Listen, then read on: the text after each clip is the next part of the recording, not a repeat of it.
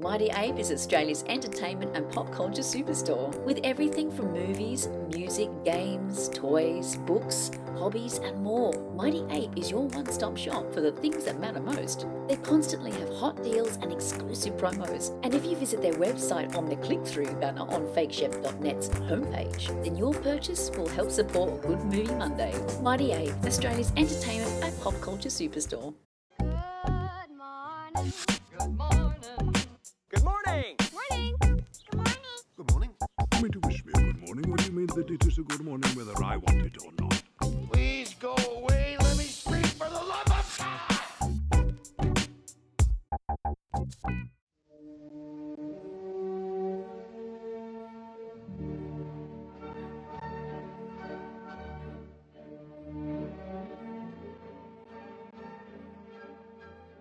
Blue Danube, 2001: Space Odyssey. It's weird. I think I was just telling you off the mic that when people say Blue Danube, what I hear is a walk through the Black Forest from the pirate radio episode of The Goodies. For some reason, and I don't really even remember it from 2001. Like I don't remember the. It's kind of like a defining piece of music. Yeah, all I remember from 2001 is just the that kind of bit. I don't remember anything else. And there's a toilet flush in there somewhere because it was like one of the first times anyone had ever flushed a toilet in a movie. That apparently is the only joke in the whole film. Well, it's Kubrick. That does not surprise me. He wasn't known for his robust sense of humor. The cheeky minx that he was. I saw 2001 at an anniversary screening. That's the only time I've ever got motion sickness watching a movie. Like, Yeah, right. I felt sick to my stomach, really nauseous. I only saw it like maybe a year or so prior to the pandemic. I kind of made the effort because it was playing at the Astor, and I was like, "Yeah, right. It's about time." Mm-hmm. Like, I'd read part of the book. Yep. Like the stuff with the monkeys, and I'd seen that part of the movie prior, Mm-hmm. but I hadn't watched the rest of it. And then I got to tell you, man, bored shitless. You might like 2010 a whole lot more. But Yeah. arguably one of the most influential science fiction films of all time, aside from Pluto Nash, of course.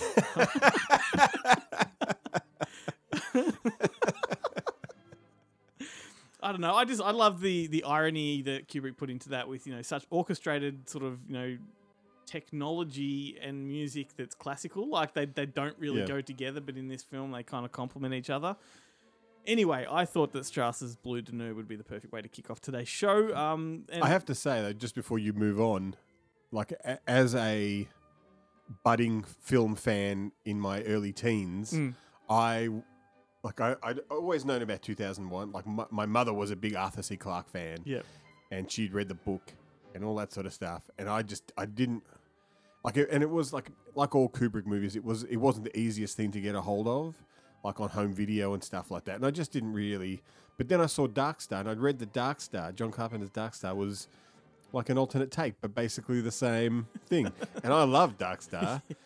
And Wow. like now I'm like, You've already seen it. I see, yeah. I was like, I will never go back. It will never happen that I'll watch 2000. Like unless I finally decide to take the plunge into full blown addicthood and like drop acid while watching it, I will never watch 2001: A Space Odyssey again. I will watch Dark Star. Wow. Well, I am a huge fan, and I can watch it at least once a year. The reason I chose to play that music was so we didn't really have to talk about the movie beyond that. Because it's you talk sci-fi, that's the go-to. And in all honesty, I was going to really focus on 2010 for this episode, which we'll get to the theme in a little bit. But no, I've chosen two others that we can talk about. But let's get into it. G'day, everybody. Welcome to Good Movie Monday, the weekly podcast presented by fakeshemp.net, home of the nerdy cinematic ramblings. My name is Glenn Cochran, and I may have an assortment of new jokes up my sleeve, for which I make no apologies. Sitting opposite me is your favourite co-host, Ben Helwig, who's still recovering from my last onslaught of jokes. How are you, mate? That was a dismal period of my life. A dark, depressing period. Well, you've obviously heard the one about why toilet paper flies around Uranus, right? Looking for Klingons. No? No. It's a Star Trek joke. I look. I don't know what I've been doing with my life, but I haven't really been hanging around with people who make Star Trek jokes. Okay, well, that's going to confuse a lot of people that don't know the Star Trek joke. Well, you have heard what Captain Kirk left in the toilet, haven't you? No. The captain's log. Jesus. It doesn't get any better. This sounds like it came out of one of those 1001 Jokes for Kids books. Totally did. You think I make this shit up? Oh, geez. Well, you've guessed it. Today is all about science fiction. The Sydney Science Fiction Film Festival has just kicked off and will be running until November 25th. And today, the festival director, Simon Foster, will be our guest on the show. He'll be on a bit later to talk about the program. But to celebrate the festival, we're going to launch into the science fiction movies that made us, which I suppose can be interpreted in all kinds of ways. Yeah. But I think we're both coming at this from the same perspective. I think. Well, now we had there was some discussion. Well, these are the films that we watched at a young age that kind of had informed our knowledge of cinema. Would that be a good way to put it? Yeah. But yes, but let it be said that stuff like Star Wars and Star Trek are the complete obvious ones, so I don't really think they'll get much of a look in, unless you want to talk about them. No. Well, no. Like, I mean, it is for me. Star Wars is the kind of go-to For our generation, everyone's going to say Star Wars. It is Star Wars, and one of the ones that I will touch on there is some pretty cool, there's some cool Star Wars references in that movie, which that's I okay. like. Yeah, that's okay. But yeah. Although, was it what are the Boneheads reckon it's a space opera? It's not a science fiction film, or yeah. Look, you'll find out soon that Joe's interpretation of science fiction is not what the rest of us kind like of. it has to have science in it. Like that's the part that is it's got science. We'll get to that soon. But I mean, blinded me with science. I mean, science fiction's everything from Planet of the Apes and the Matrix to Predator and Lost in Space. I mean, hell, I'm even thinking Batteries Not Included and The Fly and Tron. Like, there's Definitely so many directions that science fiction takes. But needless to say, I'm keen to hear what you have to talk about. And, of course, you're going to be hearing from the rest of the gang too. Jarrett Gunn from Monster Pictures will let you know what's been released on physical media this week. Guillermo Troncoso from Screen Realm will let us know what's been happening in the world of movies. Chloe Ritchie from Movie Night with the Ritchie Girls podcast will be sharing a sci-fi favourite of hers that's close to her heart, and Adam Ross from Triple M will be doing the same. And of course, the three American movie nerds from the Bonehead Weekly podcast will give you their take on what science fiction actually is. So let us be educated. It's a huge show, so don't go anywhere. We should also remind you that we do have a TikTok page now and a Letterboxd account, in addition on our social media pages. So please, go follow us. We're on Facebook, YouTube, and Instagram as well. Our website is goodmoviemonday.com, and you can find everything we do archived there. I mean, if you haven't seen Glenn and I do Renegade, you're missing out. One final plug, if you will indulge us. The Listener's Choice Awards for the Australian Podcast Awards is now up and running and open for the vote. So if you go to the Australian Podcast Awards website, type in Good Movie Monday and cast a vote our way. We would really appreciate that. And I must say, though, they've got us, like, the little tile they use for the image is our old Fake Shemp podcast tile. Oh, lovely. And, like, everywhere else we have a podcast, we've changed that. So they've obviously, like, just it's strung together. They've used an internet scraper. Yes. An outdated internet scraper. I'm trying to fix that, but anyway, you'll find that. And give us a vote. We would love you for it. We're only getting started. Much more to come. Here's Jarrett with a few words, and then we'll get cracking. Hey, this is Jarrett and welcome to PE Class. Now, some heavyweight horror titles hitting home entertainment this week. If that ain't a tongue twister, I don't know what one is. Starting with Universal Sony, who are releasing Candyman on Blu-ray and DVD. Now, this is Nia DaCosta's reimagining of Candyman. However, it's less of a remake, more of a refresh of the franchise, as it does take into account the events and characters of the first film, Bernard Rose's Candyman, and incorporates them into the wider legacy of Candyman. I saw it, I dug it, and I'll definitely be adding it to the collection. However, at this point in time, the 4K UHD is dragging behind the Blu-ray and DVD release. At this stage, it's not going to be available locally until December 8th. I can only imagine this is due to some global shortages on 4K UHD, as even the US is suffering, as there's only one plant within the United States that can manufacture 4K UHD discs. The rest are being done out of Europe. In any case, hopefully Universal stick to plans and will release the 4K 4K on December 8th. But if you are Blu-ray and DVD inclined, it is coming out this week, and the Blu-ray will have special features including deleted and extended scenes that includes an alternate ending, and there's 7 featurettes. Now, moving on to another heavyweight horror title from Universal Sony, and it's Don't Breathe 2. This one is coming out in 4K, UHD, Blu-ray and DVD, all the formats in the 1 week, and the release is loaded with special features. You've got an audio commentary, an alternate ending, you've got 3 featurettes, and if you are a 4K enthusiast, you'll be pleased to hear that you'll be getting Dolby Atmos on the UHD also. Now, also coming out from Universal Sony this week is Respect. It's coming out on Blu-ray and DVD. This is the Aretha Franklin biopic.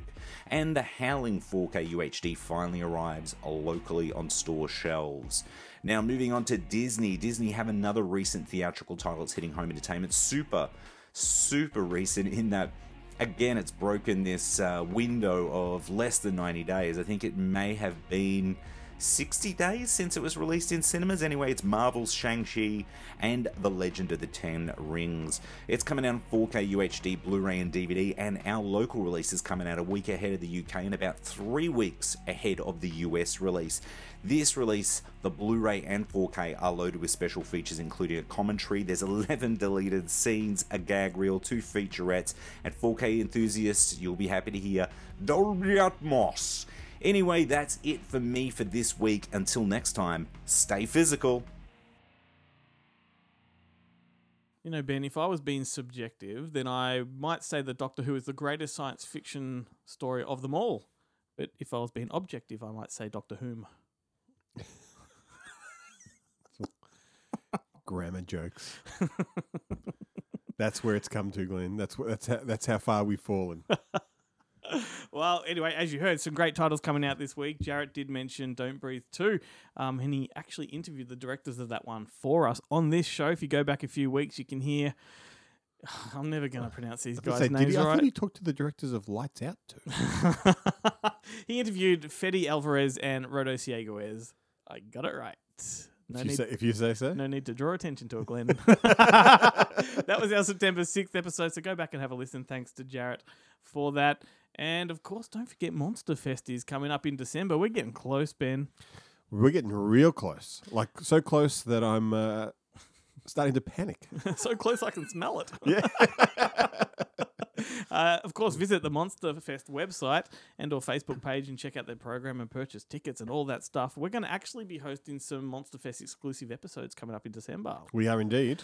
Cannot wait for that. Some special guests on the way. Some really amazing stuff to look forward to. It's going to be interesting because I've seen all the films and you haven't seen any of them. Yep. So that's going to make for some fun I'll content. just sit back and let you steer. So, where'd the idea for this one come from? Why? No, it'd be horrible questions. Well, so, what are you into? Like a really bad dating game. I'm just going to open up with what you're thinking. Yeah. I love your outfit. So yeah, I'm excited about those. Monster Fest, as I said, check it out. And one more plug, Ben, before we really start talking about science fiction stuff. Last night, we did a special episode with our old mate Keith, former co-host of the show, all about James Bond. It's a No Time to Die episode, and go back and have a listen or a watch. It's on YouTube as well. Yes, indeed. No time for spoilers. Yes. No time for spoilers. What did we talk about? There's not much to talk about. Yeah. It's hard to talk about that film without talking about spoilers, but I think we managed. I think we pulled it off. We certainly did. I felt pulled off. Unscripted joke, ladies and gentlemen. Yeah, that didn't come from the joke book. So I did the Screaming Eagle. Can't see the hand movements that I'm making, but if you know, you know. Anyway, James Bond. Now I can put my sound effect in.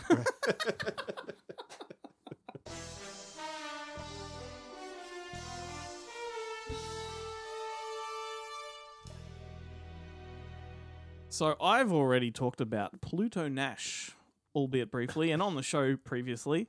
And I know you're dying to talk about Wing Commander, but we don't have time for that, Ben. I'm sorry.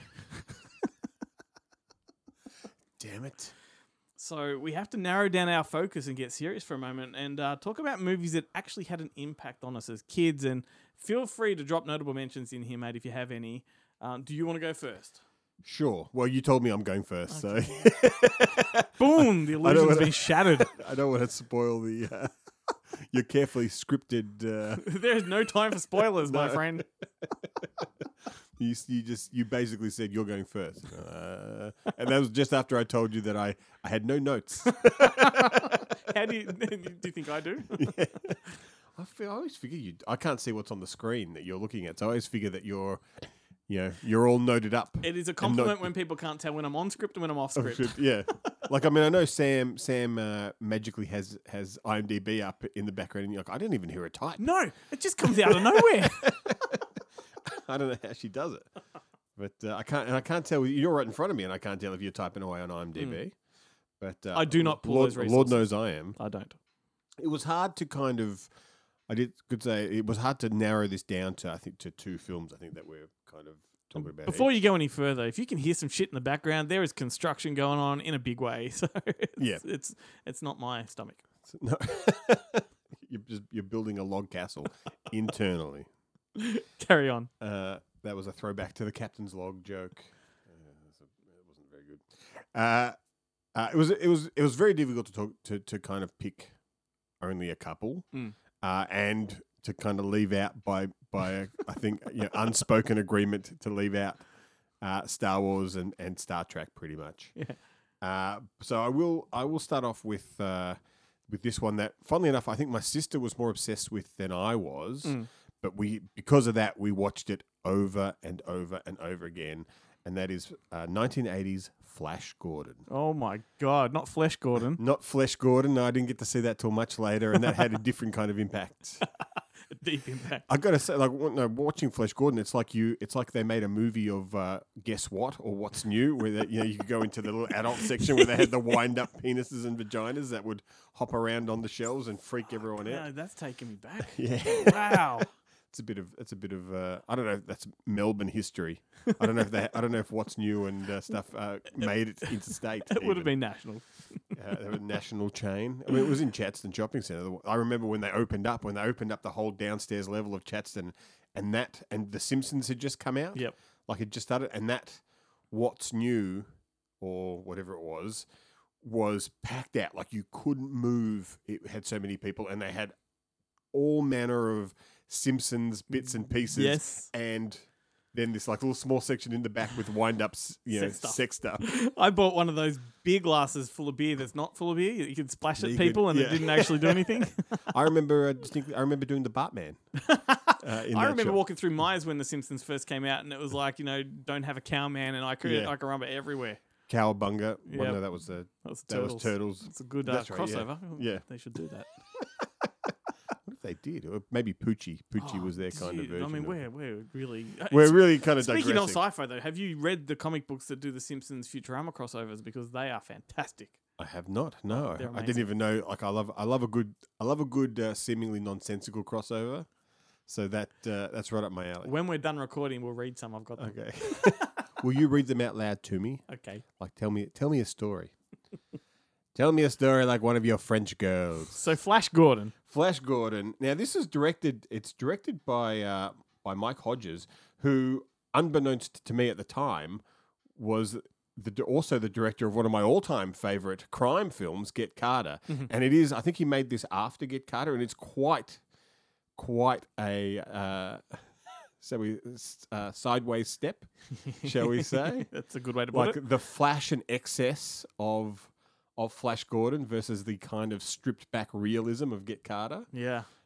Quite different, but both excellent films. And of course, if you're not familiar with, Flash Gordon was a radio serial, a TV serial, a comic book, a series of novels. It's been everything in everyone, and I never really made the connection before now, like before kind of preparing for the show, but that Ming the Merciless is Satan, like that he's like in the comics and everything, he's totally dressed as, he's got the red, he's got the kind of like that kind of illustrated version of the devil that is Ming the Merciless, and I just never put it together. I was just like, he's just like a You know, and it's played by Max von Sydow, who I have never seen hammered up like this in a movie before, and he loves it. He's so into it. It is amazing. And of course, Sam Jones is Flash Gordon. And if you've seen the, I do highly recommend watching the what's the doco called? Becoming Flash Gordon, or Whatever Happened to Flash Gordon, or whatever that. I haven't seen it, but the doco was, which is all about Sam Jones. And they talk to Brian Blessed, and they talk to like everyone who's in it, and they, you know, it comes out that he disappeared halfway through the filming, and it's a different guy doing Flash Gordon. It's a different guy voicing it. Oh, weird. Like there's a lot of stuff in there that they luckily they got away with a lot of it. And I never picked up that it's not Sam Jones throughout the whole thing. You're right. I haven't seen it since I was a kid. Oh, right, you've never. Oh, I've seen it, but not since I was a kid. And it's recently had what, 4K re-release, I think. Yeah, I really need to get on it. Like I mean, this is for me. This is my 2001. Like I watch this at least once a year, if not more times. But so Sam J. Jones is Flash Gordon. Melody, the gorgeous Melody Anderson is Dale Arden. I think Topol pops up as Han Sarkov, the most the epitome of the science fiction doctor. But then there's also Timothy Dalton is great as Baron. Ornella Muti, Brian Blessed, Peter Wingard is great. Sexiest man alive from whatever 1960 thing, Department S. Peter Wingard is Clytus, and the great Mariangela Malato, who's got some great lines. This does also feature a phenomenal soundtrack by Queen, and there is a bit of a nod to it in Bohemian Rhapsody, where Brian May talks Freddie Mercury into doing it. He reads the lyrics and how high he wants him to go, and he's just like, "You're kidding me. What are you doing to me?" But it is awesome. Definitely a fantastic film. If you haven't seen it, you should check it out. But this movie definitely influenced my love of science fiction. From there on out, and it is a completely different kind of, like, it was a much more opulent, much more kind of full on science fiction kind of world than even things like Star Wars and Star Trek and stuff. Like the hedonism didn't exist in the future like it did here. Excellent. Excellent. We're talking about directors that sort of had like a stark contrast between films. This one was directed by Robert Wise, who did direct Star Trek: The Motion Picture, which is not that far removed, Andromeda Strain, but also did West Side Story. So, like, this is quite a great director. But I'm talking about the 1951 version of The Day the Earth Stood Still, which I used to watch a lot of black and white classics with my folks when I was really young. And this is one of the ones that stood out to me the most. And I really didn't have comprehension of what sci-fi was at the time, but this story of an alien named Klaatu and his giant robot Gort, who come to Earth with an ultimatum, it really had an impact on me. The concept of this ultimatum to the human race was something that, it's the first time I could comprehend deeper meaning within a film. And I think that's where this is a movie that made me, because I actually understood the politics behind it. Even though I was really young, the story itself, it's essentially about world peace. It's about an alien that comes to Earth and says to the human race, if you don't sort your shit out, stop fighting, we're going to have to destroy you because you're going to upset the universe, type of thing. And so mankind's instinct for violence and war was having this impact, and this sort of peaceful alien race came to sort it out. And my little mind was ticking over with what that meant, and it's just such a beautiful film. And the thing about it being 1951 is it came at this era where those sort of UFO kind of movies with ray guns and nuclear, atomic sort of the movies. Giant Gila monster and stuff like that. So it came at that time, but this is one that has smarts. It was much had a lot of brains to it, and the subtext is obviously religious as well, which is fascinating because this Klaatu character is essentially the second coming of Christ. And a lot of people have argued that this movie actually is about the second coming. Right. Because he kind of plays that figure. But anyway, look, if you've never seen The Day the Earth Stood Still, then, I haven't. My only real knowledge of it, apart from the remake, is that that's where Sam Raimi got the I was going to go to that next. Yes. Klaatu Barada. Exactly. Klaatu Barada Nikto is the words that are used in this to disengage Gort, the robot. And yeah, Sam Raimi plucked it for Army of Darkness, which, if you've listened to our show or know anything about what we do, Sam Raimi and the whole Evil Dead universe, plays a very big part. We are fakeshemp.net at the website. So so that's where it came from. And I do remember watching Army of Darkness for the first time and knowing precisely where that came from, which is another click moment, when you're young and it's like, I know where that's from. Does everyone else? Are you all stupid? Anyway, I'll tell you who's not stupid. Me? Well, I was going to say Guillermo, but, I'm starting to think, is he? Lucky he doesn't listen to the show. I rag on him way too much. What's happening, everybody? It's Guillermo here again from ScreenRealm.com, Australia's favourite entertainment website covering all things movies and television. Here, as always, to tell you a little bit about what we've covered on the website in the past week and to tell you a little bit about the movie news that's going on in the realm of cinema. Another big update on Christopher Nolan's new film, Oppenheimer, which is already set to star Cillian Murphy and Emily Blunt. You can now add Robert Downey Jr. and Matt Damon to the lineup. So you've got Cillian Murphy, Emily Blunt, Robert Downey Jr., Matt Damon so far. This will be the first time Downey and Nolan worked together, while Damon had a role in Nolan's 2014 sci-fi film Interstellar. Oppenheimer will focus on J. Robert Oppenheimer, to be played by Cillian Murphy, the American theoretical physicist who ran the Manhattan Project, the World War II undertaking that saw the creation of the first nuclear weapons. Emily Blunt will be playing Robert's wife, Catherine Oppenheimer. Downey is on board as Lewis Strauss, the Atomic Energy Commission chairman who, during infamous hearings, cast doubt on Oppenheimer's loyalty to the United States and played a major role in Oppenheimer's security clearance being stripped. And Damon will play Leslie Groves, a United States Army Corps of Engineers officer who oversaw the construction of the Pentagon and was director on the Manhattan Project. Nolan will be directing from his own screenplay. The film currently has a US release date of the 21st of July, 2023. Gal Gadot has been cast in Disney's live-action adaptation of Snow White. The Wonder Woman actress won't be playing Snow White, she'll be playing the Evil Queen. Set to play Snow White is Rachel Zegler, the up-and-coming actress who'll be seen in Steven Spielberg's upcoming West Side Story. This live-action adaptation of Disney's 1937 film, their first animated feature, is to be directed by Mark Webb, known for The Amazing Spider-Man, The Amazing Spider-Man 2, 500 Days of Summer, and Gifted. And there's a sequel being planned for 1988 comedy The Great Outdoors, which starred Dan Aykroyd and John Candy. Aykroyd himself confirmed to The Hollywood Reporter that he's planning the sequel with the original director, Howard Deutsch. Aykroyd had this to say: Howard Deutsch was a really fun director on the picture. He loved handling Candy and me. Howie and I are working on the sequel called The Great Outlaws. I am looking for the Candy figure. There are some really interesting names, but I can't say who. Howie and I are tickled to bring back Roman as a Ponzi scheme guy who victimizes a federal agent.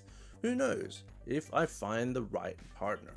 And Taika Waititi has been hired to adapt beloved comic book creation The Incal into a feature film. This is to be a big screen version of the comic by Alejandro Jodorowsky and Mobius. It's an epic space opera centered on a guy, P.I. John DeFool, who crosses upon a mystical artifact known as the Incal, which is an object of great power that's wanted by many across the entire galaxy. When he learns of the Incal's purpose and the powers that it holds, he joins up with a ragtag crew of unlikely cohorts and they embark on what begins as an improbable mission to save the world and the whole universe, and slowly becomes a spiritual journey that examines the duality and meaning of existence. Taika Waititi will also be co-writing the screenplay with his freaking collaborator Jermaine Clement, known for What We Do in the Shadows and Flight on the Conchords. That's promising already. And also writing is Peter Warren, known for Ghost Team: The History of Us. Now, this graphic novel is also the foundation of the Jodo-verse, and that also includes comic book series like Megalex and the Meta Barons. So this is essentially the first film to come from publisher Humanoids, and of course you can expect the Jodo-verse to follow if all goes well here. Waititi said in a statement, "The films and graphic novels of Alejandro Jodorowsky have influenced me and so many others for so long. I was stunned to be given the opportunity to bring his iconic characters to life, and I'm grateful to Alejandro, Fabrice, and everyone at Humanoids for trusting me to do so." Stay tuned for more as this one comes together. That about does it for me, guys. Thanks so much for having me once again. ScreenRealm.com for all your latest movie and TV news. Catch you next week.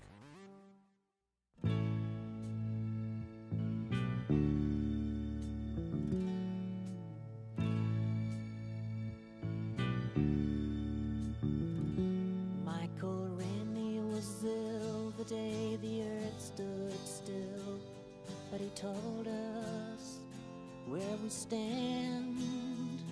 And Flash Gordon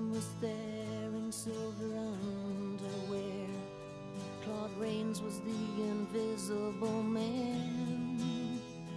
Then something went wrong for Fay Ray and King Kong.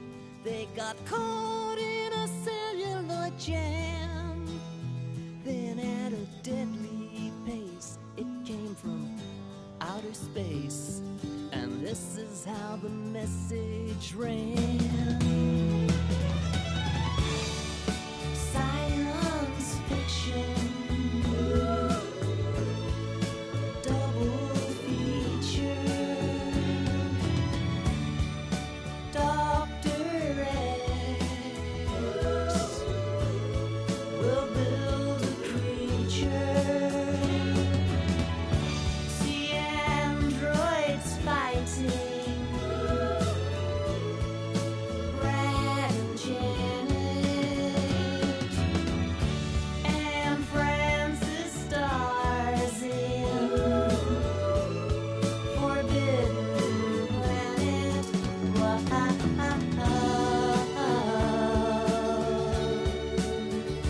At the late night double feature picture show.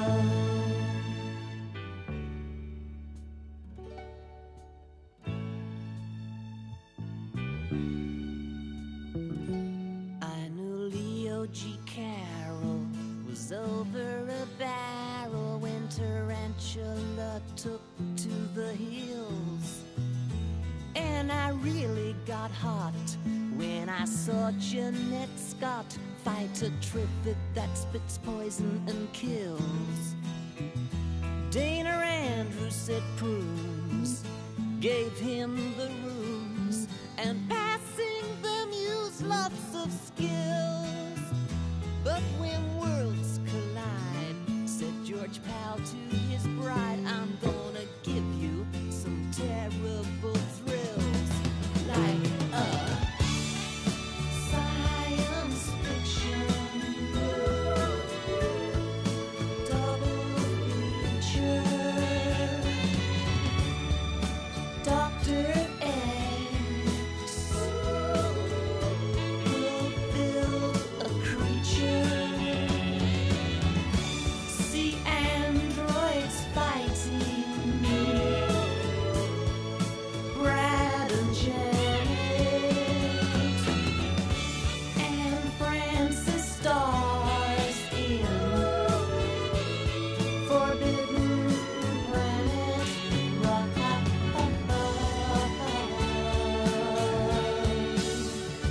At the late night double feature picture show, I wanna go.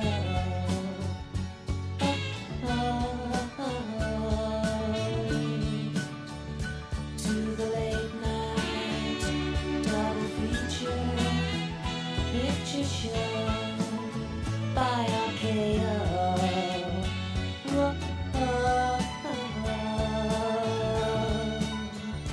To the late night double feature picture show in the back row.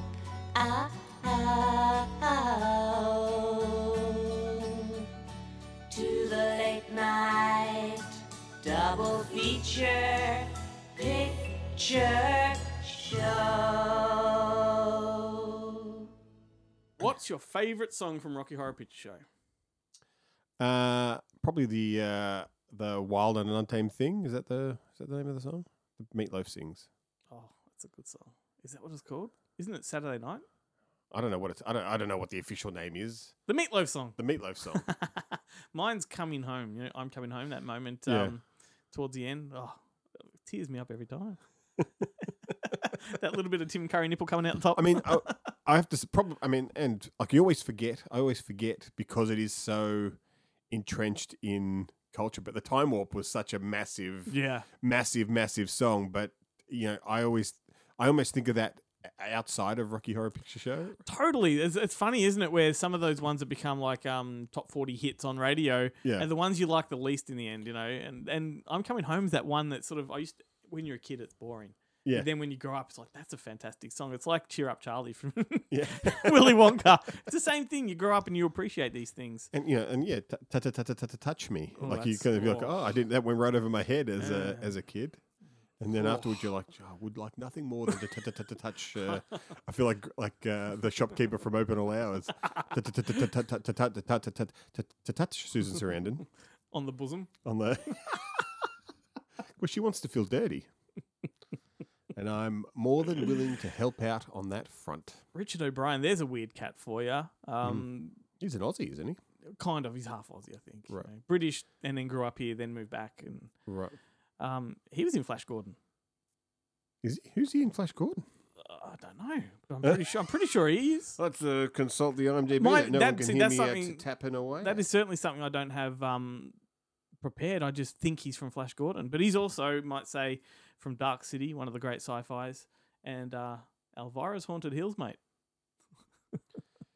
He's been in a movie with the hostess with the mostest. I don't. It's hard to tell. Like, I don't like the IMDb on the phone. I like it better when they're all there on the page. You're not scrolling through, not side scrolling. I'm not a side scrolling kind of guy. Put some thinking music on.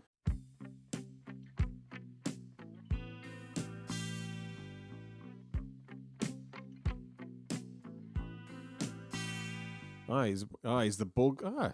I've never seen him not looking like what's his riffraff or whatever his name is in Thingo. So I would have no frame of reference. So he's one of Baron's men. There you go. There's a picture. He plays a flute in possibly the most terrifying scenes in Flash Gordon when they have to put their hands in the stump and there's the pussy scorpion thing. Is it a prominent role? He's like Baron's sidekick. He's Timothy Dalton's sidekick. There you go. But he's not. No, it's not. There was no other reason to bring Richard O'Brien up oh, right. other than Is that- Rocky Horror Picture Show. So that's a huge digression. But yeah, Elvira, you're a fan. Yes. Yeah, speaking of assets. Yeah. Elvira's Haunted Hills. Did you like that one? I prefer Mistress of the Dark, but I do like Haunted Hills. Excellent. Anyway, speaking of assets, Guillermo. I don't know what that means. Visit screenround.com and follow their social media pages. Thank you to him for that update. So in case people missed it, last night we did present that No Time to Die episode, and just want to remind you to go back and have a look because we don't do those often, little spin-off shows. No. And it was great to have you and Keith on the microphone for the first time, mate. It was like we were touching the streams in Ghostbusters. What? Or like, I'd met myself in Time Cop, and Keith and I couldn't touch because otherwise we would cease to exist. Well, we can tie James Bond in with sci-fi because of Moonraker, mate. That's right. Yeah. And that actually has some science in it. Right? So if you're excited about the idea of seeing Keith and Ben at the desk at the same time, go to our YouTube and have a look at that, or Facebook. Ben, do you know why episodes 4, 5, and 6 of Star Wars were released before episodes 1, 2, and 3? I sense a joke coming. I think I do. Well, because in charge of directing Yoda was. I knew it was going to go in a direction I wouldn't like. You didn't disappoint. That's all that matters. We've got Simon Foster coming up in a moment. He's the director of the Sydney Science Fiction Film Festival, which is on right now. It is presented both theatrically and virtually this year, and the virtual component of the festival kicked off 4 days ago. But it does go all the way to November 25th, so there's plenty of time to go and check that out.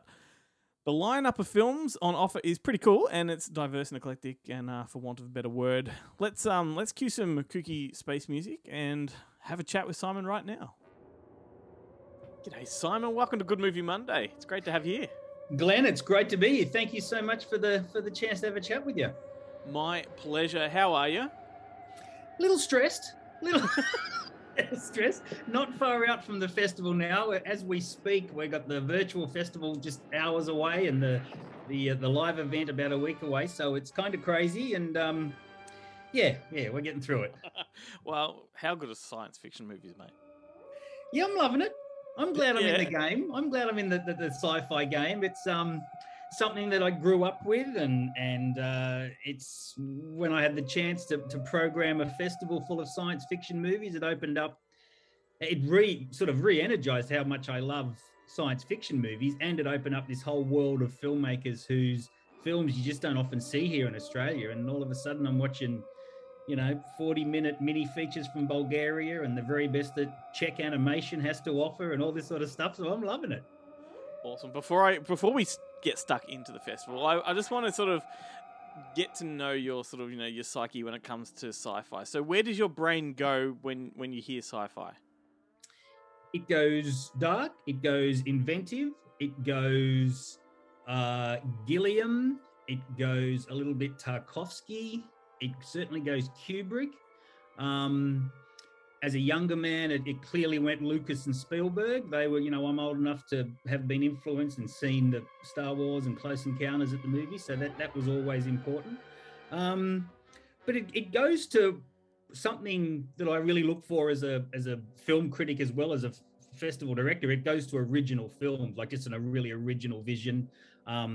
We often see the same story told many times over, but with the medium of film, it's just great to see how many different ways a really imaginative filmmaker can take it. And I think that's where my head goes for science fiction. It's funny, and I'll blather on a bit here, but I went through that period as a teenager where I loved the horror and the sci-fi because it just attacked my senses and it sort of put me right in the middle of movie making. And then I got all serious and started writing for SBS and watching, black and white Polish films and documentaries and stuff like that. But then I've come back to horror and I've come back to sci-fi because I just love that kind of rush that those genres give me. Plus I love the way that they can interpret different and contemporary themes within that genre setting. So that's kind of where my head goes with sci-fi. I feel like our generation's particularly nostalgic, and we all gravitate back towards that stuff that sort of influenced us as kids. What's one movie, like, I know no one likes being asked one movie, but what's one movie, science fiction, that you think back to as one of the most influential for you? One of the most influential, well, it's a boring answer, but it's Star Wars, because that was the one that sort of set me on the path to discover other science fiction movies. I would say that a film that I've gone back to many times over is Miracle Mile, the film that Steve DeJarnay made with Anthony Edwards. That's a great bit of 80s sort of nuclear paranoia, end of the world kind of stuff, which I loved. I've gone back to Brazil quite a bit, and I'm always surprised when I look up how many times I've revisited Brazil. Plus, what I've also done is I watched so many of those movies on scratchy old VHS rentals when I was a kid. This whole wave of restorations and, remasters that are coming through now. I'm watching some things. I watched the remaster of Dune the other day, the David Lynch one, which I only watched as a scratchy old VHS tape, and it was impenetrable to watch like that. So as a fresh, clean remaster, it's still completely impenetrable, but I still love it as much.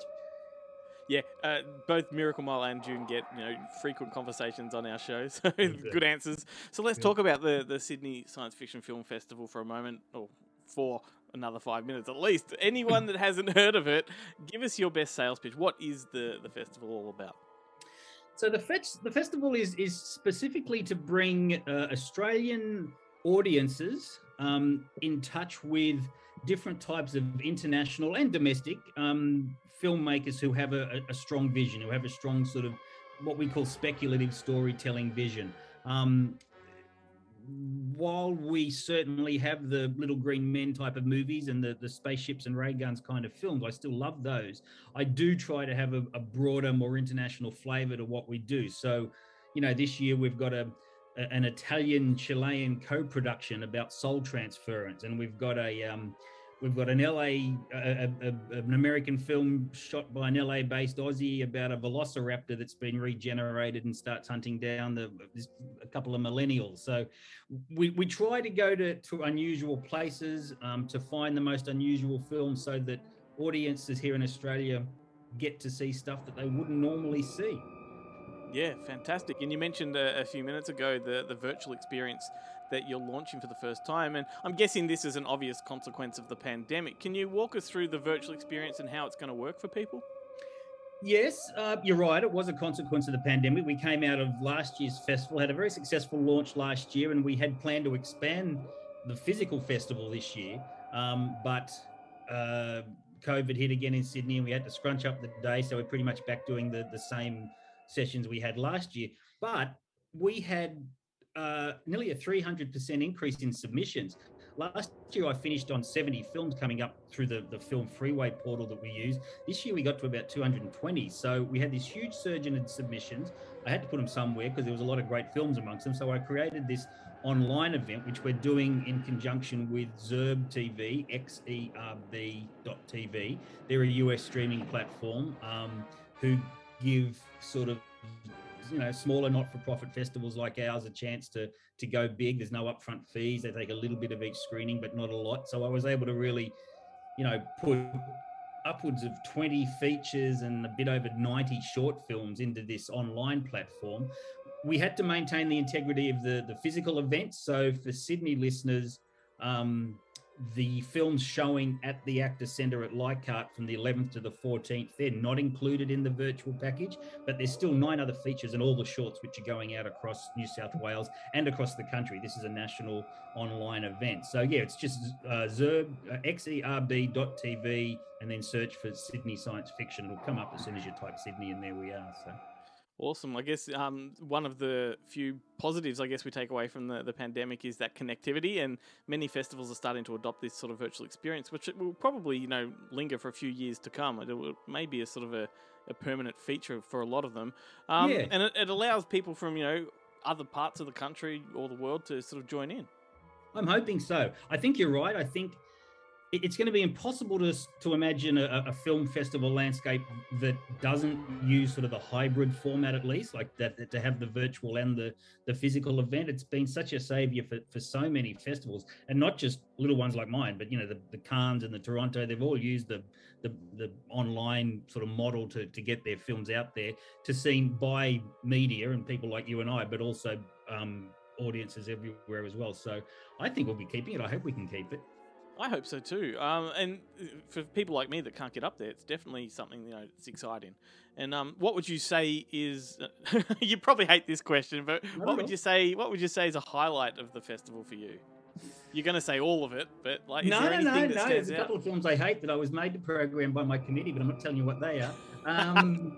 No, I would say the breadth of Australian talent in the Australian Short Film Showcase. We've got one at the live event and 2 volumes of Australian short films online, and there's some extraordinary stuff that's come out of Australia in the last 12 to 18 months. So I would definitely say have a look at that. The one I mentioned before about Soul Transference, the Vera de Verdad, that premiered at the European Film Market back in February, I think, maybe March, and we negotiated for it then. I saw the film and was just blown away. I was a blubbery wreck after watching it. So it's a beautiful film.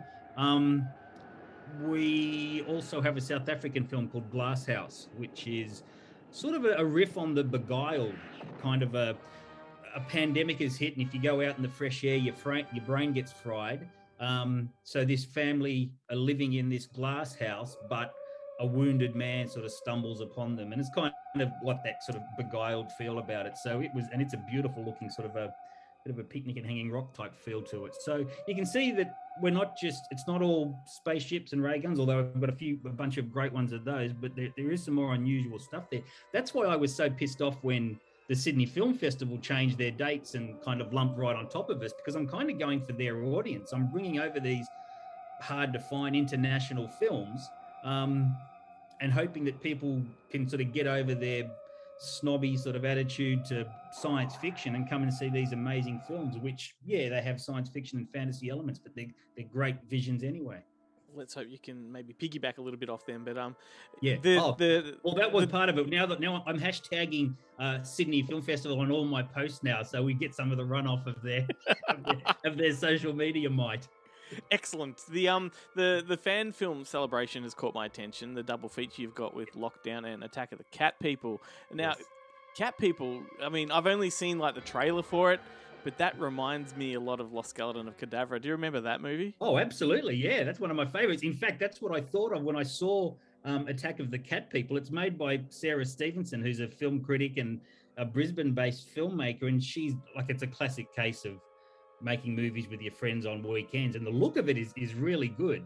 So it's made cheaply, and Lockdown, which is sort of the story of how Doctor Who fans around the world coped with being in lockdown through the pandemic, and how their love of Doctor Who got them through that. I put these two films together. They each run about 60 or 70 minutes. I put a cheaper ticket price on it. It's only $7.50 to watch these two movies online. And when you see Attack of the Cat People, it's such a hoot. She harkens back to the Universal monster movies of like that she loves, the Creature from the Black Lagoon and that sort of stuff. So yeah, you'll have a good time watching it. It's definitely a beer and pizza kind of experience. Yeah, that one certainly speaks to me. But well, congratulations on bringing the whole festival together. It's an impressive program, and I do encourage everybody that's listening or even watching this video to check it out. Where can they go to find tickets and look at the program? Okay, so for the live event for Sydney listeners, it's our Film Freeway site. So just go to Film Freeway, go to our search for our festival, and the ticket page will pop straight up there in front of you. So that's for the live event. And like I said, for the virtual event, it's xerb.tv. Search for Sydney Science Fiction Film Festival, and all the details are on there, all the different streaming strands. So. Awesome. Well, thanks for dropping by. Good luck with it, and wishing you all the best, mate. Are you a gentleman? Thank you for your support. It helps for festivals like ours, so thank you. Welcome to Bonehead Weekly Fun Size. We're today going to talk about the sci-fi films that made us. I'm made up of carbon and water or something else. What are you gentlemen made of? You are corporeal. I am corporeal. Chad, what are you made of? It's not sugar and spice. Hatred and leprechaun porn. Strangely accurate. So when I first started thinking about this, the problem is that what my knee-jerk reaction is to say Star Wars, because it did make me the young man I am. But as you can see behind you, I love Star Wars, but it's not a science fiction film. It's fantasy. Space opera. It's a space opera. It's fantasy. It takes place in space, but there's literally no science in Star Wars at all. So the only thing that comes to mind after that, and I'm going to steal one from James, is that and it doesn't deal a lot with science either, but I want to give Star Trek Wrath of Khan to be one of the most influential films ever on me. It probably taught me more about Shakespeare, great writing, ham-fisted delivery of lines than any other picture of all time. Also has one of the most tragic death scenes of all time. In my opinion, I just talked about this with someone yesterday. It's hard for me to watch the ending of Wrath of Khan and do the needs of the many and not get a little misty-eyed. And I'll be more than happy to admit that to anyone. Of all the souls I've met in my life, you were one. It's the most human. The human one doesn't get to me. It's the end with the hands. No, I know, but I mean that is one, like, if anybody critiques Star Trek saying that it goes over the top, it does stuff like that, the last really, I would say 15 minutes of that movie, it's a human experience. It's anger, it's frustration, it's fear, it's loss, it's all played well by every actor. I'll jump in on this. So for me, the sci-fi films that made us, there were so many to choose from because, like James, science fiction is one of my favorite genres, if not my favorite genre of films. It did have a lasting impact on me. I could mention, Star Wars or Star Trek, but I want to talk about another one, and this may not fall into Joe's definition of science fiction, but I think it does. Critters 1 and 2.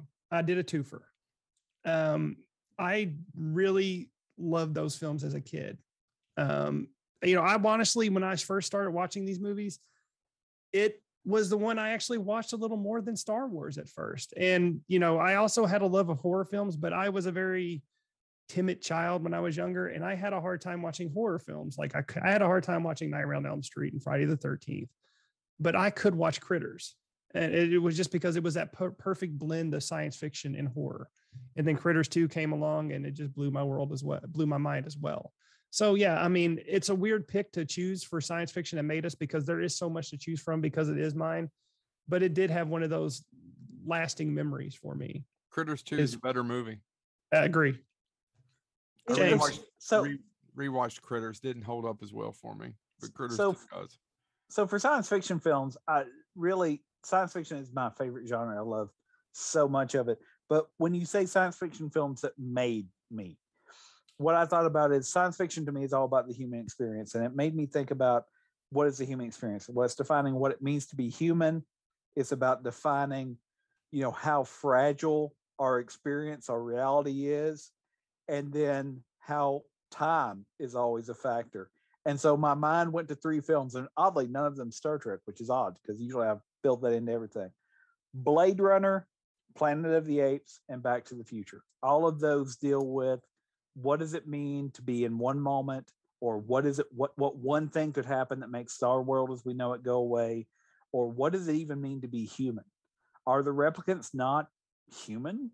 And so those are the films that come to mind. And if you held a gun to my head and said, what science fiction films did you see? And again, made me think about what I saw when I was younger. And those are the 3 that really made me go, there's something there. He gave 3. Yeah, I did, but I crouched it and I didn't take as much time as you did, mister. I'm going to reenact scenes. You did the lines. This has been Bonehead Weekly Fun Size. I'm looking far away and visionary. Yeah, so like we said at the start of the show, Ben, Joe's take on science fiction is quite literal. Yeah, it requires science. I'm not sure I subscribe to that. Like, I don't say space opera. If it's set, like, I do agree that science fiction is a setting. It's not a plot device. Like it's the same as fantasy or the same as a historical or whatever. I don't think there's any, other than that, I don't think there's any rules. I didn't think there was any rules, but, Hey, I appreciate his take on it nevertheless. That seems to me that the other 2 didn't particularly agree with him either. I think it's interesting. I mean, look, we can all be friends, right? Yeah, sure. And you can find Joe, Chad, and James on the Bonehead Weekly podcast, available on YouTube, wherever you get your podcasts from also. All right, a quick Spielberg question for you, Ben. Okay. Do you know what ET is short for? Extraterrestrial? No, so he can get into his little ship.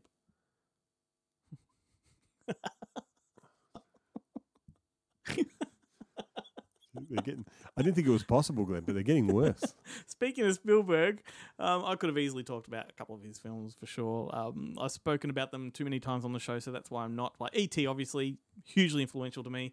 Close Encounters of the Third Kind, that's a movie that the imagery of that has stuck with me for my entire life. The level crossing scene gives me nightmares to this day. It's funny that you bring it up because that's 2 impactful movies on you in the science fiction realm that I was bored to tears by. And Close Encounters, I know Jared is a huge fan as well. I'm massive. Loves it. I don't like Richard Dreyfuss in it. Oh, I do. Like he's a bit of an asshole. Yeah, he is, but he's driven crazy. And I mean, like just watching a guy for 3 hours make a shit mound. He's like, no, I didn't get it. Maybe I came to it too late, but it was just not for me. Well, there are 3 versions you can Yeah. you get stuck into, and I know how much you love Minority Report, Ben. Yeah. Speak of that, we won't. And War of the Worlds. I mean, yeah, I could talk about Spielberg all day, but I've referenced them, so I'm happy. Did you know that Minority Report, not a joke, Minority Report was conceived as a Total Recall prequel? Really? Or sequel, one or the other, yeah. No, that's interesting. Yeah. And I don't know. Well, they're both Philip K. Dick stories, so I guess they were Yeah. trying to fashion it to a Total Recall sequel, and then I don't know what happened there, but Yeah, because on the surface, I wouldn't have said they would have anything to do with each other. no, on the surface it's hard to breathe, unless the oxygen. That was my sound effect of Arnie, his head exploding. It's a pretty good sound effect. You got to like grab at your neck and collar. Yeah. It's like it's that noise. Instantly, everyone knows what you're talking about. It's like when you go, "Whoa!" Everyone knows that the Sarlacc tongue has just grabbed Lando Calrissian. I now have some great transitional sound effects. Although that's actually a what's her name scream a Wellham. Is that what it is? Wellham scream. Ah. Yeah. Yeah. They use it in a lot of things. I'm going to go way back to 1984 to a movie that is so fucking cheesy. Despite being an MGM movie, I kind of feel like this one feels more like a Canon production, to be honest with you. It is The Ice Pirates, starring Robert Ehrlich, Angelica Houston, and Ron Perlman, amongst others. And, dude, this one, as a kid, I'll tell you why it was sort of, a movie that made me in a minute. But it did not hold up as well as I thought it would. I watched it last week, and you know what? I didn't enjoy You it. didn't like it? So I watched it again last week when you mentioned you were going to talk about it, and I Yeah. was furious because I was like, "Why didn't I think of that?" And I thoroughly enjoyed it. And I think it's a landmark film Yeah. in Robert Urich's career Yeah. because it's before his head got really big. And I don't mean that metaphorically. I mean later in life, his head is fucking huge. He's got like a big football head.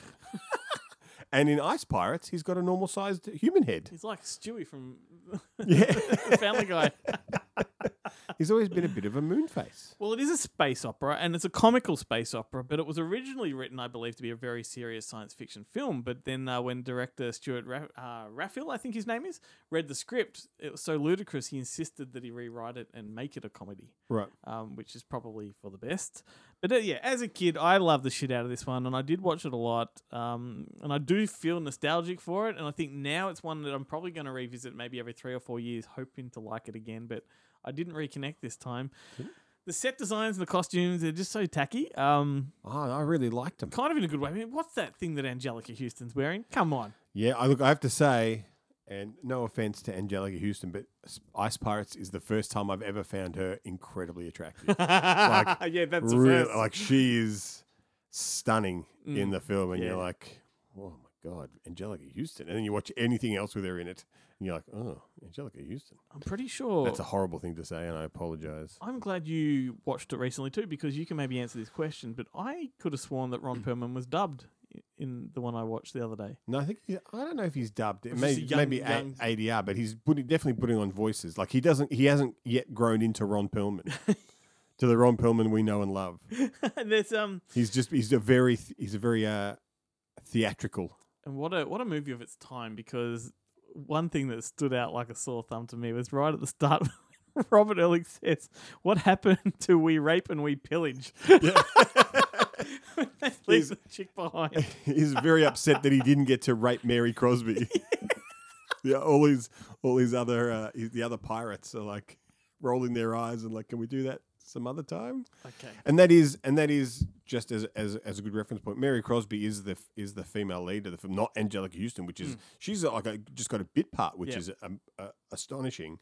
But Mary Crosby is the daughter of Bing Crosby and the aunt of Denise Crosby from all the Star Trek Next Generation and all that sort of stuff. But it's also John Matizak, Sloth from the Goonies, and he's hilarious in it. He is like one of the kind of the shining lights in the film. He acts with his eyes. Yeah, totally. And he's just hilarious. And considering that he's like a football player type guy, who he is I just wish he would have got to do like more stuff that showcased his comedic chops. But there's also I think 2 generations of Barrymore. Is that right? The kind of the Maybe. evil, the old guy that's kind of rules the Templars, because it's all the Knights Templar. It's a lovely little conspiracy thing over there. Yeah. But the Knights Templar control the galaxy, and because they control the water. But the guy who runs them, is it John Barrymore? Is it? Oh, you got a Carradine in there. Is it a Carradine? And then there's another Carradine. It's the Carradine grandfather and the Carradine dad. Yeah, it's not Barrymore. John It's Carradine, one of isn't it? those. John Carradine.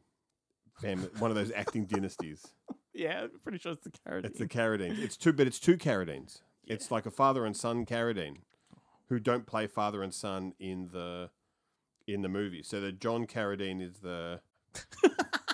I can't remember it off the top of my Well, that's head. right. but, This is my film, so you didn't come prepared for this one at all, and you've already delivered far more about it than what I would have. But I want to talk about just briefly why this is a movie that made me, and I attach it to my father because I was only 5 or 6 years old at the time watching this, and it was the first time I ever remember he swore at me or to me.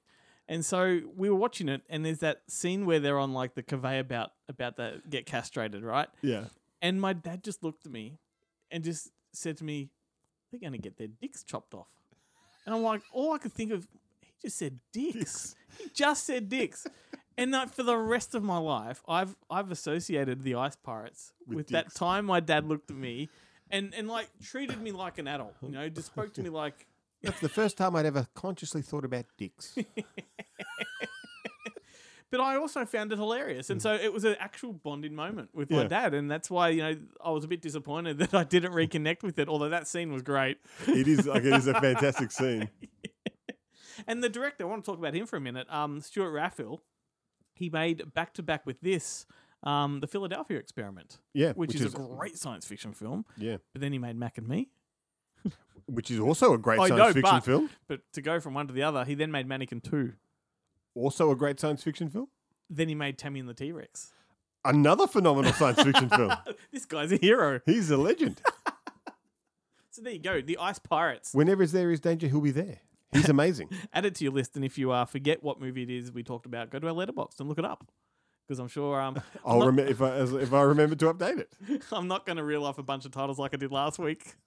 You really had your work cut out for you, Ben. So many titles. As I was going through them, like, did we even talk about this? Like, you just mentioned it. I know, but like where I mentioned one and I mentioned another, it's kind of like, well, you can't pick and choose. You got to put them all out there. If I could have bothered going to the effort of listening to the show, I probably would have cut a bunch of them out and go, like, we didn't talk about this. No, We didn't really talk about I this. was actually going to say to you, feel free to cross out But I whichever wasn't ones gonna. you want, but I'm like, nah, fuck it. I I put a just lot of do work it. into this Yeah. show. I'm going to let Ben do a bit of work. I do no work for this show. Anyway, let's take a listen to what Chloe has lined up for something that made her. Good morning and happy Monday, my friends. I'm Chloe from Movie Night with the Richie Girls, and it was super duper easy for me to pick a movie to talk about this week because this sci-fi movie actually made me for real. I'm pretty sure it started my love with sci-fi, and especially my love for sci-fi, action, comedy, all mixed together. And of course, I'm talking about the Bruce Willis classic, The Fifth Element. Fun fact, I revisit this movie multiple times a year. I just think it's that good. You've got Chris Tucker, Ian Holm, and Bruce Willis. Oh my. Mila Djokovic, Gary Oldman, Luke Perry, my oh me, oh my. Now, when you take a deep dive into this 1997 gold mine, which I actually did on my podcast last year, it is a beautiful web of brilliance. Gary Oldman plays the creepiest villain with just the most weird headpiece. And of course, Bruce Willis saves the day from an evil alien invasion with love, of course. Now, the language that the stunning Mila Djokovic, or Lilu, her character, speaks was actually created by Luc Besson and his co-director, which still blows my mind to this day. Eventually, he and Mila were even able to hold full conversations. Like, that's some Lord of the Rings shit. Besson uses colors that are vibrant and beautiful, and the set designs were literally out of this world. So much detail, so much thought. Like, for instance, the scene in the airport where everyone is racing to get to Floston Paradise. If you listen closely, you'll hear some dialogue earlier in the movie that the garbage workers have gone on strike. Cut to the airport scene, and the background is just piles upon piles upon piles of garbage. Amazing attention to detail. Now, if I have made anything clear in my previous segments on this podcast, is that I love it. Absolutely love it when movies create the costumes instead of using digital effects. So, that being said, the Mangalores are probably in the top 5 of my most favorite non-CGI makeup costume effect in a movie. They are so evil and horrid looking, and you hate them when you see them on screen, but you also can't look away. That's how you know it's good, and that's how you know it's made its mark. When you can look at that creature and see on screen and almost imagine just how bad he would smell, and that's when you've won me over. And don't even get me started on my thoughts on Diva Plava Laguna. Like, we don't even have time for that. Amazing. The other thing I absolutely love about this movie, apart from Chris Tucker playing his best role to date, is that Corbin Dallas, or Bruce Willis, and Mr. Zorg, or Gary Oldman, the villain, never actually meet or communicate in the movie. They briefly cross in a frame or two, but that's it. So technically, neither of them are aware of each other and just how they're involved in the chaos. So like I said, brilliant. Listen, this movie is just the movie that keeps on giving. The more you read about it, the more you watch it, you will always discover something new. and something that will blow your mind, which is half the reason I return to it so often. And look, this movie has been around for a while, obviously, and I really don't have to explain it to you guys just how great it is. But let me just say this. If you, by chance, for one reason or another, have never seen The Fifth Element, do yourself a favor. Please go now. Pull a sickie. Drop the kids off at Granny's. I don't care. Just go and watch it. You will not be disappointed. Now, that's my crazily obsessive opinion on this wonderful Monday, and I'm sticking to it. Till next time, my friends. Thank you, Chloe. Movie Night with the Richie Girls podcast, which is returning with a new series in the new year. Go check it out. In the meantime, you can catch Chloe and myself on Facebook, YouTube, and Instagram with our Up Late videos that drop every Wednesday night at 10:30. Alrighty, so it's a little coincidental that we're talking about science fiction movies this week, mate, because last week I started reading a book all about anti-gravity. Right. Couldn't put it down. Oh, that one actually hurt. Yeah, is there blood coming out of my ears? Because it feels like there's blood coming out of my ears. Anyway, mate, take it away. You got one more? One more, and this was hard. Originally, I was actually going to talk about The Last Starfighter because that was probably the most influential film on me as a kid. Like, especially because it is about an ordinary, everyday kid who lives in a trailer park, played by Lance Guest, and he plays a computer. He clocks an arcade game, which I always wanted to do and never did, without cheat codes. And then he gets zapped up into space and becomes helps predict what is it? The Space Alliance from the Zerg and the Kodan Empire. Is this your film, or is it just a notable No, mention? it's just a notable mention. People want to listen more about that. We did an entire episode of the Rewind and Digress podcast a couple of years ago. So if on you Last Starfighter, scroll through our podcast until you get to that. And the guy the guy that comes from the future to get him, Robert Preston. Yeah, and that's like the prototype for Ziggy from Quantum Leap. Oh right, That's is sort that of where what they it base is? that off, They got yeah. it from. I didn't know that. Yeah. I always thought that his alien sidekick was taken from Enemy Mine. Yeah, totally. Forgot about that. But yeah, that was an awesome film. I thoroughly enjoyed it, and the movie itself plays like what could have been the greatest video game, like point and click adventure game, had they made it, but they didn't. Well, there's been news circulating that they are doing a follow-up film. You know how they did the Tron follow-up film? Yeah, right. Yeah, so whether or not it happens. Whether or not it's going to be any good, that's another thing. But I kind of feel why mess with perfection. But I would agree.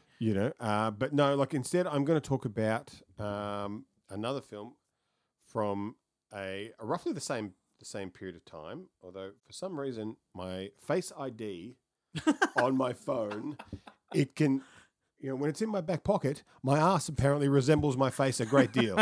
Yet, my face no longer does. It is horrifying. I've been talking to the wrong end. You've been talking to the wrong end. I'm like one of those dogs you can't tell which end is which. Your breath is really bad, dude. It's because I've been eating chili. I'm going to talk about a film from 1985. So I actually think it was a couple of years before Last Starfighter, this one, called My Science Project. Oh, geez, yes. Which was... Wow. Like, and it is. I find it was like pretty similar to something to like Zone Troopers and a couple other films around that era. Cool poster. It does have an amazing poster, and there is. The thing that first made me realize that while I was watching was a classic is that there's a scene where they're talking to the lead character played by John Stockwell, and he's fixing his car, and this girl and the female lead Danielle Von Zerich and her kind of nerdy. Off sidekick, kind of blackmailing him into being interviewed for the yearbook because they're all just about to graduate. And one of the questions she asks is, "How many times have you seen Jedi?" And he's like, "I haven't seen Jedi." And they are shocked that he has not been to the cinema to watch Jedi numerous times, Return of the Jedi. So I was like, immediately then I was like, "This is my film. This is great." And it does have an all-star cast like. Dennis Hopper plays their kind of, and he basically plays himself. They're hippie kind of throwback science teacher. Richard Massa from It is Yep. the cowboy sheriff, and he's like, I've never seen him in a kind of almost tough guy role, and Yep. he's fantastic in it.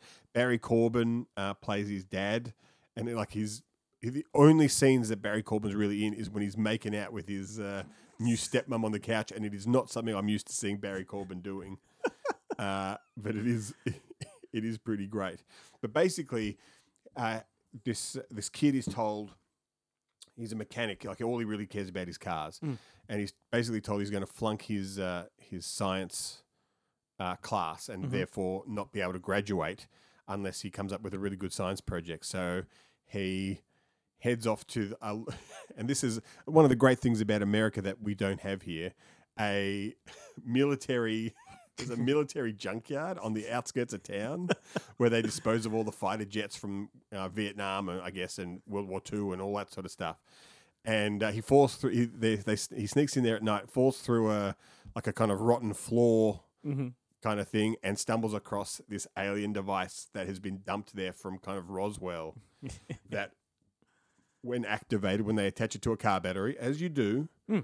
Because it does it's alien technology that is basically, it's one of those orbs that you they had it, guess what, where you put your hand on it and the electricity flew to your hand, so it's Makes your hair stand up. makes your hand sometimes, stand up. Static electricity orb, and it has like little terminals so you can plug in a battery. But when they do that, it basically opens up a rift between time and space and transport. So they end up, they fight guys from Vietnam. They shoot. They literally use a grenade launcher to take out a T-Rex, which is amazing. There's all sorts of things, and it's really, really fantastic. But once again, it's another one of those science fiction movies where it's about ordinary, everyday kind of bored teenagers who stumble onto like an amazing explorers. thing. It's I get exactly what you're saying. Fantastic, and like the Manhattan Project and that kind of stuff. We need more movies, I reckon, where, this kind of stuff happens, where you open like a vortex or a time warp that brings dinosaurs into the future, or the vice versa. We just need those crossover movies. There's not enough of them, Ben. Yeah, that's right. Not today anyway. I was going to say, there's also, Fisher Stevens also appeared. This is during that great period of time where Fisher Stevens was popping up in a lot of movies as a kind of a kid. But the guy who directed Ice Pirates, he did Tammy and the T-Rex. Yeah. The guy who directed My Science Project did Theodore Rex. So there you go. What's his name? Jonathan R. Butel. Right. Or Betul. Betul? Betul. I don't know him, but I do know those movies. He did Theodore Rex. What else did he do? He did he did some Freddy's Nightmares stuff. Cool. He wrote The Last Starfighter. Wow. You're really tying them together, mate. He's a co-founder. What does that mean? That's why I don't like the. He found something with someone else. He had something to do with Captain America and the Winter Soldier. Oh. Maybe he wrote some of the comic. Maybe he had something. Maybe he created Winter Soldier or something. That's a challenge for our listeners. But yeah, find out yourself. Look at IMDb on a computer where you can actually read things, and it's not all just dotted like it is on the phone app. We can't do all the work for them. Can't do any of the work for them. Not on this episode. No. In fact, let's let Adam do the rest of the lifting. Hey guys, it's Adam here from Adam's Just Seen and Triple M with another Good Movie Monday recommendation. This week we are doing the science fiction films that made us. Now in 1987, a movie came out that I should definitely not have watched. Look, I wouldn't have watched it then because it would have been 3 years old. But when I did lay my eyes on this movie, look, I might have been 8, 9, still wildly inappropriate. It blew my mind. And what movie was that? That is Paul Verhoeven's RoboCop, a movie that sounds like a kid's movie. It sounds like a movie made to sell toys and Happy Meals, but under the guise of Madman director Paul Verhoeven, this is a pornographically violent sci-fi satire of the highest order. And if I had a gun to my head, I would probably put this in my top 10 films that have ever been made. Now that sounds insane, but when you go back and revisit this thing, and any cinephile has got this obsession with revisiting their favourite films, you see layer upon layer upon layer. You see craft on top of craft on top of craft. Paul Verhoeven here is treating Edward Neumayer's script like a Christ allegory, and he is simultaneously being razor sharp with the satire, but taking it deadly serious in the way that he's making it. I mean, this is so efficient. It has so many incredible sequences that you never really get a grip on where the movie's going. And I just think that it is straddling perfectly these different genres that it impresses me every single time that I see it. The performances here are honestly all so iconic that these people never really had to do anything again. They could just be on the Comic-Con circuit forever signing things. Peter Weller here is just incredible as Murphy, and Nancy Allen as his partner, truly iconic. And Kurtwood Smith, I think, is just so good as the bad guy that you never kind of forget just kind of how creepy he was, even though he was in that 70s show after. So I think this movie has endured not only for its satire, but its absolutely mind-blowing violence. And I think that Verhoeven, even though here he's using some really clever stop animation in places and animatronics, he uses, like gore, like nothing that I have ever seen. And so despite the fact that this is kind of meant to be, elevated B movie, and some people might think that it's cartoonish, the effects here by Rob Bottin are so lucid, they're so kind of terrifyingly real that you think you're just watching people getting straight up murdered. I remember that there was like a DVD director's like unrated cut that came out, and basically it just slathers on a couple more minutes of like extreme stuff that the ratings board definitely would have cleaved from any kind of theatrical run. So if you've never seen RoboCop, or you've thought that I won't see that because it sounds silly, honestly, do yourself a favor and just strap in for what is, for my money, one of the wildest movies of the entire 1980s, and one of my top 10 movies of all time. Absolute 5-star film, RoboCop. I like RoboCop, but I prefer the parody dick shooting parody of RoboCop. Just keep shooting people in the dick. I only just watched the Movies That Made Us episode of RoboCop. It's a really good one. I do enjoy that show, as annoying as it is at the same time. Yeah, like sometimes they're a bit. My favorite ever review that you've written was when you talked about. Was it the Canon Electric Boogaloo, Mark Hartley's Electric Boogaloo? Yeah. And you said you felt like it was pissing on your childhood, which I guess to a degree it is. It doesn't paint a flattering picture of Golan and Globus, but I don't think there is a flattering picture of them to paint. Right. But unless they painted it themselves using very imaginative brushstrokes. But that's kind of, that show does feel a bit like they say the thing about sausages and laws, you don't want to show people what's in them or how they get made. And I feel that way about those movies. Like there's only so much behind the scenes making of stuff that I want to know before it ruins it. Well, for me, it's like I enjoy all of the information they're peddling, but I don't particularly enjoy the structure and the narration. Right. I did like the only one I can think of that I really saw was the Die Hard episode, which I did like. Yeah, and I like the way they took the piss out of John Landis. That was just hilarious. Yeah. But anyway, you can catch Adam on Triple M and Ticker TV, two of the places where he likes to talk about movies. He's also the chairman of the Australian Film Critics Association, and you can track him down on Facebook at the Adam's Just Seen page. But moving on, Adam usually signals the end of the show, and it's no different now. We're not really moving on. We're done. Well, I've got a few more things I want to add. Thank you very much. More plugs? I think you said just one more plug like 3 times. We never plug ourselves. No. So we're just making up for lost time. Do you know why the ocean is so salty? No. Because the land never waves back. Yeah. It's not even a science fiction joke. I don't think I'm going to. I'm not going to talk for the rest of the episode. No. Marine biology is a science, and that joke was, fiction.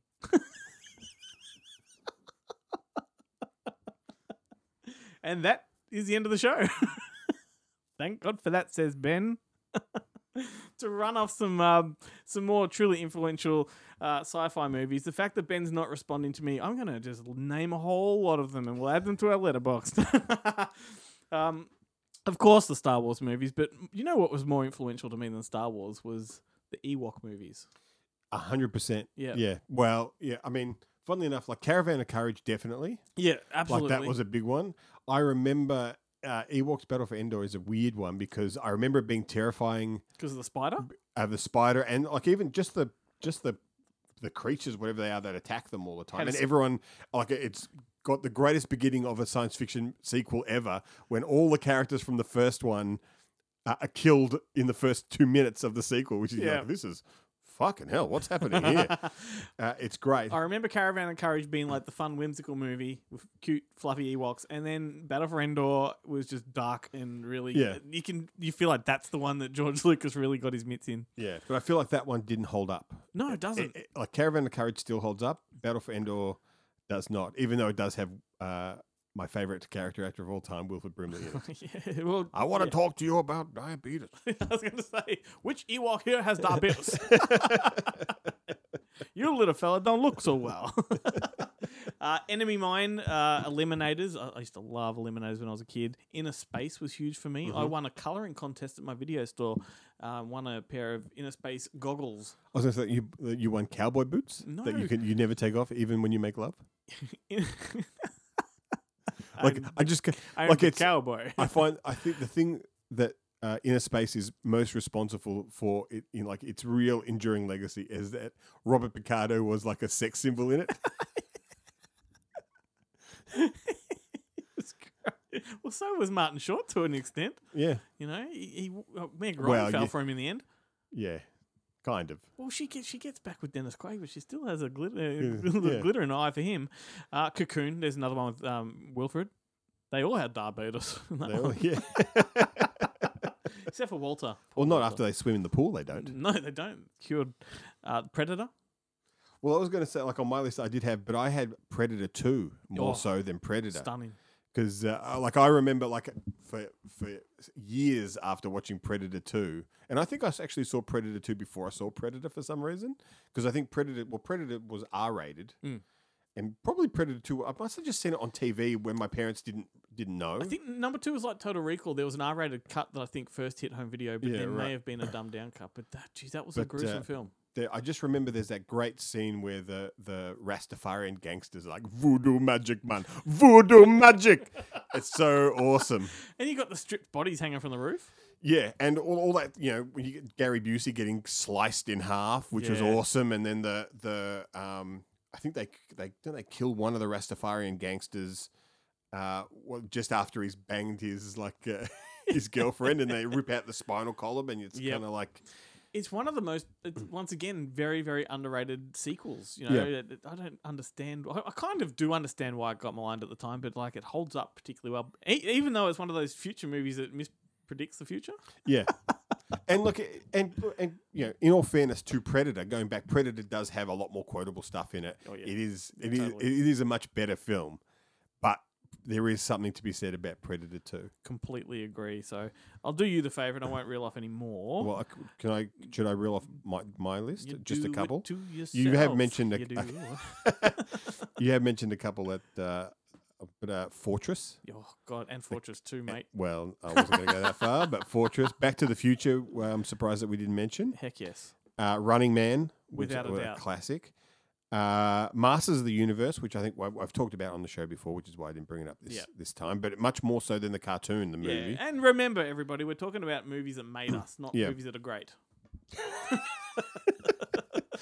Escape from New York is a big one, without a doubt, and that is great. Weird Science is like the sexy one. That Michael Berryman line at the end of Weird Science is just hilarious. Yeah. Oh God, when he just talks proper English. Yeah. Something that he hasn't done before or since. He apologizes for crashing a house. Yeah. It's great. Yeah. Mac and me, we mentioned Spaceballs, though. Spaceballs was possibly one that I watched probably the most, I think maybe the most out of all of them. I was talking to Chloe about that recently because Mel Brooks is coming back with History of the World Part 2. Mm-hmm. And he did a sequel to Spaceballs in cartoon form, but I would love to have seen a Part 2 of that as well. In science fiction, there's so many ways you could go. Yeah. It's hard. Like, I find that, and the beauty of Spaceballs is that it does get better with time as you've seen more movies. Yeah. And you can see all the references that you may have missed as a kid, and then the references that other movies have made to Spaceballs. Do a quote from Spaceballs.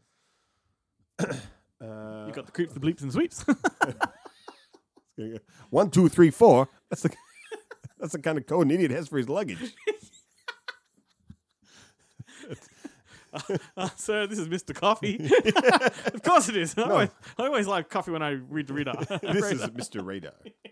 Yeah. Call So the good. desert. Man, we ain't found shit. What did he have? He had the special. Check, please. That's a great cameo, John Hurt cameo. It's fantastic. And Pizza the Hut. Oh, you're so delicious. I just love eating your book.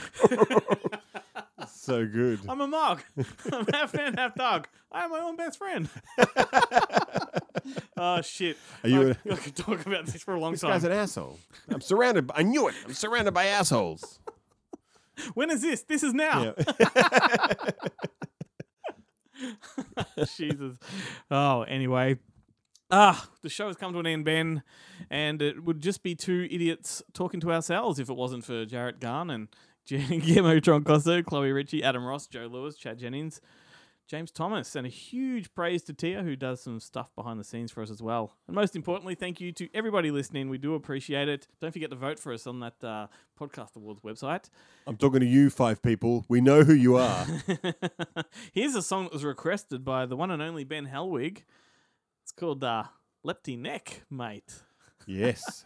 AKA Fancy Man. That's the English translation. Is it Fancy Man? Yep. By the Max Rebo Band from the theatrical cut of Return of the Jedi, and that's the only cut that matters. I never get the names right, but like I thought this would be more fitting than Chum Nub.